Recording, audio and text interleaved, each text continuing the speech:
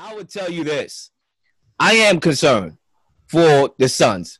I'm not sure if I would say particularly in this series, but then again, that will be me neglecting the Pelicans and not showing them respect because guess what? They have stole home court away from the Suns. We'll get to that in a few seconds. But one of the main reasons for my concern with Devin Booker is the history of the hamstring issues when it comes to Devin Booker. And it's unfortunate because yesterday, Devin Booker was cooking up. The guy dropped 34 points in the first half. He even gave a baby on the sideline a dap. Okay, that's how fly he was. Sometimes I think Devin Booker's too cool for people, bro. The way how he just act, you know what I'm saying? The way how he walks into the gym, he's too cool for people. Guy gave a baby a dap and went back on the court in transition. I mean, come on. Where they do that at? And honestly, he's the best player on this team. Matter of fact, more so, he should have been nominated as a finalist for the MVP unless you really are like 90% of the population that don't even know your criteria for MVP. Personally, I thought it was the best player on the best team. That's what I thought. Maybe I'm wrong. Maybe it's if you subtract that player and that player or that team suffers, then maybe that's the MVP. I don't know how people use their metrics. I don't even think they know how to use it either. But I know the best player or the best team, that's Devin Booker. This dude is a certified bucket, literally. And now you're the Pelicans. I mean, bro, you have to be feeling a little bit good today. I mean, first of all, you win that game, and I'm going to talk about the Pelican side of things in a few minutes after I let Zach get in here. But you won the game. You stole home court. You got 2 games in New Orleans. You take care of business at home, and they missing their best player. You got to smell blood in that water. Now, ultimately, I do think they will, even without Devin Booker. Even if Devin Booker don't even come back in this series, I still think they get it done. But it's not going to be easy. And the first 2 games has been a microcosm of my statement. Zach, I'll pass that back to you. Yeah, so one thing I want to make clear. Going into the playoffs, I thought that this would be the Suns' championship to lose. I thought throughout the regular season, they were clearly the best team. And even a lot of that had to do with the way last year ended. The fact that they were able to get to the finals, get that experience, win the first 2 games, and we all know what happened. They lost the next 4. I like that championship experience of coming up short as motivation, and I did go into the playoffs thinking that it was Phoenix's title to lose. I don't think there's another team really in the NBA if Booker's out for however, like, I agree with you, like, if he's out for the series or whatever, like, they should still be able to beat the Pelicans, and I'll get to them in a little bit. But not going to lie, I went into the playoffs thinking that Dallas might be Phoenix's biggest threat in the West just because of the way they matched up with them. If Luke is back, obviously, just because Dallas plays great perimeter defense. They shoot the crap out of the ball, and I don't think there's a player in the NBA that's better at making other people around him better than Doncic, and I really hope he's able to stay on or to get back on the floor for Dallas in their series against Utah.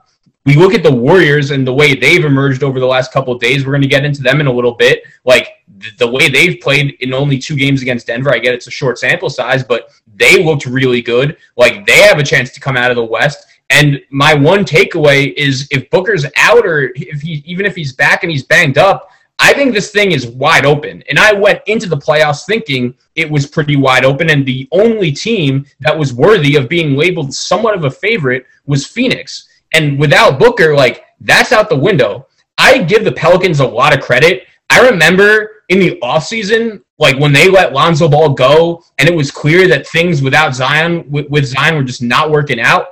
I'm not the biggest David Griffin fan, and I really was feeling down on this organization. They start 3-19 on the season, but Willie Green has done a phenomenal job, a Monty Williams disciple, of just really pressing all the right buttons. They had a phenomenal draft, bringing in a guy like Herb Jones, who's already one of the best defenders in the NBA. They bring in Trey Murphy, who I think the Pelicans play great when he's at his best, when he's out there making shots. And this kid Alvarado, I mean, what energy. The Brooklyn native, man. This kid is a bucket, and he's a guy that just provides toughness and a guy that really could play for, I'm sure, either of our team any day. So props to the Pelicans, man. Like, obviously the CJ McCollum trade and Ingram, like those have a lot to do with it as well. But I do think this is going to be a legit series.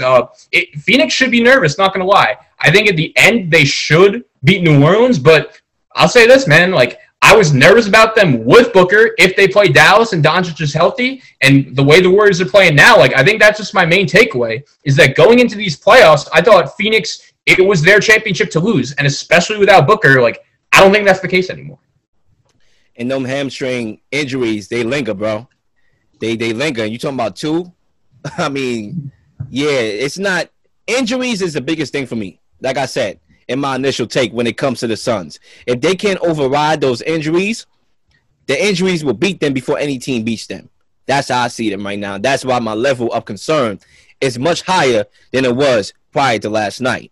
I'm happy you brought up Zion because it's weird. The talks around him, and this is actually the same thing that happened in the bubble, is that he wants to play. You see the video of him out here throwing down a 360 dunk in practice, but him and the Pelicans management are not on the same page. And he didn't want them to hire Stan Van Gundy to begin with, and him and David Griffin have always had a rocky relationship since Griffin has got there. And the Pelicans, like ownership, thought that firing just one of them and they ultimately got rid of Van Gundy would be the move to just make him happy. But obviously, like, David Griffin doesn't think Zion's ready to play for preserving him for his long term, but Zion wants to be out there. And I think that's the question with the Pelicans. Like, as great as this run is, and I agree, like the trade for McCollum has been brilliant. It's honestly a move that honestly could have saved David Griffin's job for the time being, and Ingram is turning into a great player. But I'm thinking on one hand, like, damn,